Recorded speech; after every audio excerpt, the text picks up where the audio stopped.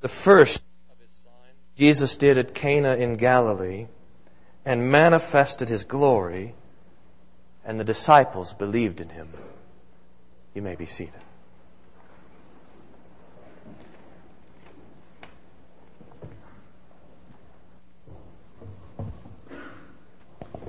In the name of Jesus, Amen. Dear saints of God, last week we heard with the boy Jesus in the temple the very first recorded words of our Lord. When He said to Mary and Joseph, "Why did you search for me? Didn't you know that I would be in the house and about the business of my Father?" Last week we heard the first words of Jesus. This week we hear the last recorded words of Mary, the mother of our Lord. Oh, Mary shows up in the Scriptures any number of times more, but this is the last time that we hear her voice, that we hear her speak at this wedding in Cana of Galilee. There is a bit of context, though, to pick it up, because, in fact, verse 1 of the text, John chapter 2, says, "On the third day there was a wedding at Cana in Galilee." And we have to say, the third day of what? Jesus had just begun His ministry. He had just been baptized in the Jordan River by John the Baptist. The Holy Spirit had descended on Him like a dove. He had been fully anointed with the Spirit, as the Psalms prophesied, and He is set apart now to do His work as the Messiah. John preached, "Behold the Lamb of God, who takes away the sin of the world." And then immediately the Bible tells us Jesus is taken, driven by the Spirit into the wilderness to be tempted by the devil for 40 days, where He fasts and fights with the Word of God against the temptation of the evil one. When these 40 days are over, our Lord Jesus comes back. He comes back to Galilee, and He calls His first disciples. In fact, He calls, by the time that we're at the text here, He calls 5 of them. Andrew and his brother Peter. Andrew, by the way, was one of the disciples of John the Baptist, and he then went and followed Jesus. Philip and Philip's brother Nathanael, and we presume a second disciple of John the Baptist, that is John the Apostle, the one who's writing the text here. So Jesus has with Him 5 disciples, and He's begun now His public ministry. And He goes 3 days after calling these disciples, He goes into Cana. And there's a wedding there. And His mom is there also. And they run out of wine. Now, we have to ask ourselves at this point, is this really a big deal, this running out of wine? I mean, you know it's a big deal for the bride, for the groom, maybe for, Uncle Eddie who's at the wedding. This is going to be a big deal for him. But in the big scheme of things, is this really that big of a problem? I mean, there's wars and rumors of wars all over the world. There's poverty, there's hunger, there's sickness, there's death, there's the devil to contend with, and temptations, and all the troubles of this life. And now there's no wine? We can have comfort in this because Jesus cares even about this, even about the very, very small things. I wonder sometimes if we stop our prayers short. I mean, you can tell me if this has happened to you. You think of something that's bothering you, or something that's troubling you, or some small thing that you need, and you're about to pray for it. You're about to ask the Lord for help, but you think to yourself, "Oh, the Lord is, I bet, really busy right now. Too busy to trouble with this little thing." But He's not. He's not. He's not too busy to hear your prayer. He's not too busy to be concerned with the small stuff. He's not too busy to fix the problem that they've run out of wine at a wedding in Cana of Galilee. He cares about you, about every little part of your life, every little bit. So don't stop short your prayers. Pray. That's what Mary does. Mary comes and says to Jesus, "There's no wine." Here it is in the text, the first 3 verses. "On the third day there was a wedding at Cana in Galilee, and the mother of Jesus was there. Jesus also was invited to the wedding with His disciples. When the wine ran out, the mother of Jesus said to Him, 'They have no wine.'" Mary doesn't make a command of Jesus here. She doesn't say, "Son, go make some more wine." Jesus fixed the problem. But we see in the simple statement of Mary an almost implied command, but also an implied faith. There's both of these in there. There is no more wine. Now, I want you to ask yourself, how often do you think that this had happened before? I mean, after all, before the Lord was baptized, we presume from everything that we can tell that He lived at home with Mary. We also presume from everything that we know that Joseph, the father of our Lord, had died. After all, he's not with the family here at the wedding, so that some point between the age of 12 and here the age of 30, that Jesus had buried his stepfather Joseph, and he had taken care of his mom. How many times had it happened as they were there in the house in Nazareth that Mary had said to Jesus, "Jesus, we're out of bread." And Jesus would have fixed the problem. Now, we don't think that He would have fixed it by multiplying the loaves and feeding the one or two. He would have gone down to the bakery like any Jewish man would, and He would have bought some bread and fixed the problem. Jesus, we're out of dishwasher soap, and He would have gone and bought some at the store, this sort of thing. This is how it would have been with Mary and Jesus. He was her son. He was taking care of her. But now, Jesus is baptized. Now, Jesus has the Holy Spirit anointing Him with fullness. Now the voice from heaven had spoken and said, "This is my beloved Son, with whom I'm well pleased." Now Jesus is set apart to do the work of the Messiah. And things have to change. Things have to be different now. Jesus is no longer serving His mother. He's now serving the world. He's now not acting as the Son of Mary, but as the Son of God. That explains then this kind of tricky verse 4 where Jesus responds to Mary. And Jesus said to her, "Woman, what does this have to do with me?" This is a tough thing to translate because in the Greek it's not even a complete sentence. It would be something like this. "Woman, what to you and to me? What to you and to me?" Jesus is saying to Mary that I am taking up my role now, not as your son, but as God's son. I am taking up my role as the Messiah, as the Savior of the world. I'm now no longer serving you, but I'm serving everybody.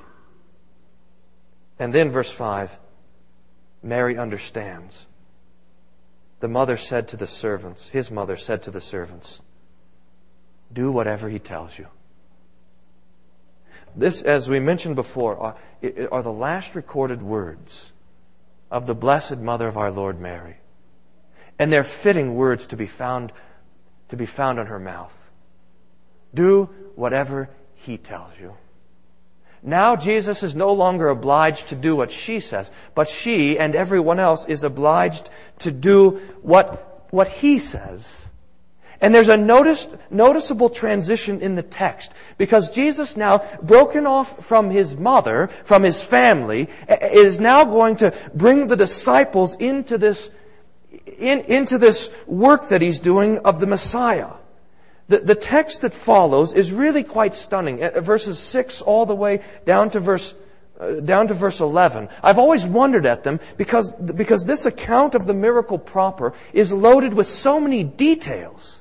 The number of water pots, the number of gallons that each water pot filled, the fact that the servants filled the water all the way to the very tippy top, the fact that the steward tastes the wine and says that this is the good wine, and then goes and has a conversation with the bridegroom, making this joke about how he should have served this stuff first.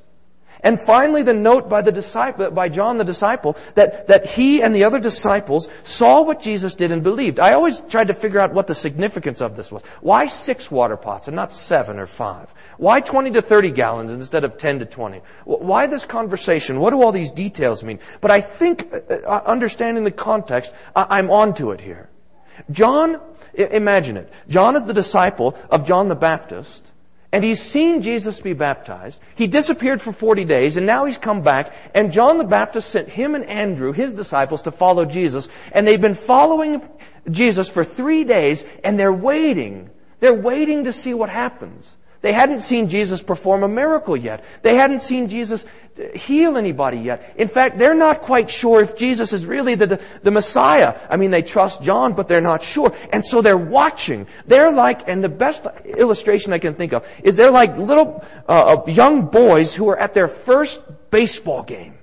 And their eyes are wide, and they're looking around, and they're trying to take everything in. Look, there's the umpire. Look, there's home plate. Look, here come the players, and this is the first pitch, and look at how green the grass is, and I can smell the hot dogs, and all of this sort of stuff.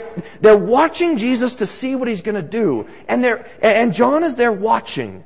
And he's taking in every little thing, every little detail, because he doesn't want to forget about it. Every word, every gesture, every conversation that he has. And they're watching Jesus. And Mary says, do what he says. And he says, fill up the water pots. And they bring the pots to him. And John's watching as the steward dips it and goes to serve it. And John's watching his face as he tastes the first bit of wine and says, ooh, this is really good. And he's watching as he goes to the bridegroom to talk to him about John is watching because this is the moment, and he's going to tell us this. This is the moment that John and Andrew and Peter and Philip and Nathaniel, this is the instant that their faith is born. Listen then to the rest of the text. This is verses 6 to 11. And listen with this expectancy of the disciples that are waiting to see Jesus do His first miracle.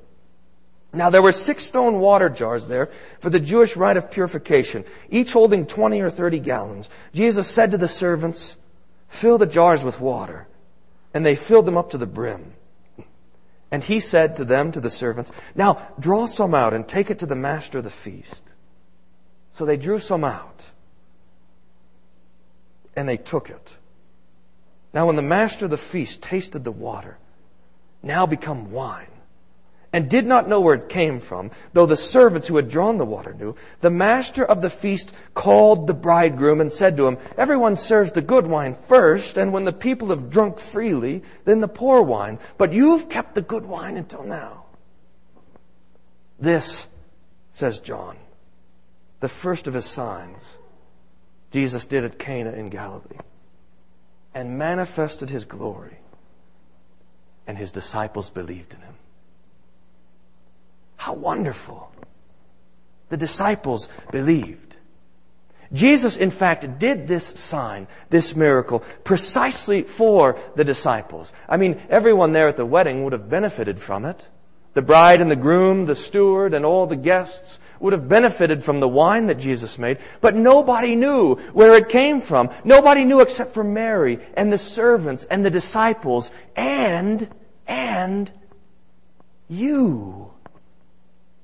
You. John the Apostle writes this down so that you would know where the wine comes from. So that you would know that Jesus is the one who works miracles. So that you would know that Jesus is the creator of all things, who does all things to serve you and to keep you and to bless you. This is the first of the signs that Jesus did. But it is not, dear saints, the last. For Jesus is still in the business of going to feasts. He's still in the business of giving to His people wine. But today, He joins with that wine His blood. Today, He joins with the bread that He distributes His very body, because nothing is too small for Him. He who has all authority in heaven and on earth, He who rules the universe and can do anything that He wants, He who sits at the right hand of God the Father and governs the stars and the moon and the planets, He is concerned about you, and He wants you to have, more than anything else, He wants you to have forgiveness. So He joins His blood and His body, performing this sign today, so that you would know that your sins are forgiven. This was the first sign that Jesus did in Cana of Galilee. But today we are the witnesses and the beneficiaries of the sign that He does in Aurora of Colorado, the distribution of His very body and blood for the forgiveness of our sins. May this miracle-working, sign-giving Savior continue to work His miracles among us, that we would know His comfort and His peace. Amen. And now may the peace of God, which passes all understanding, guard your hearts and minds through Jesus Christ our Lord. Amen.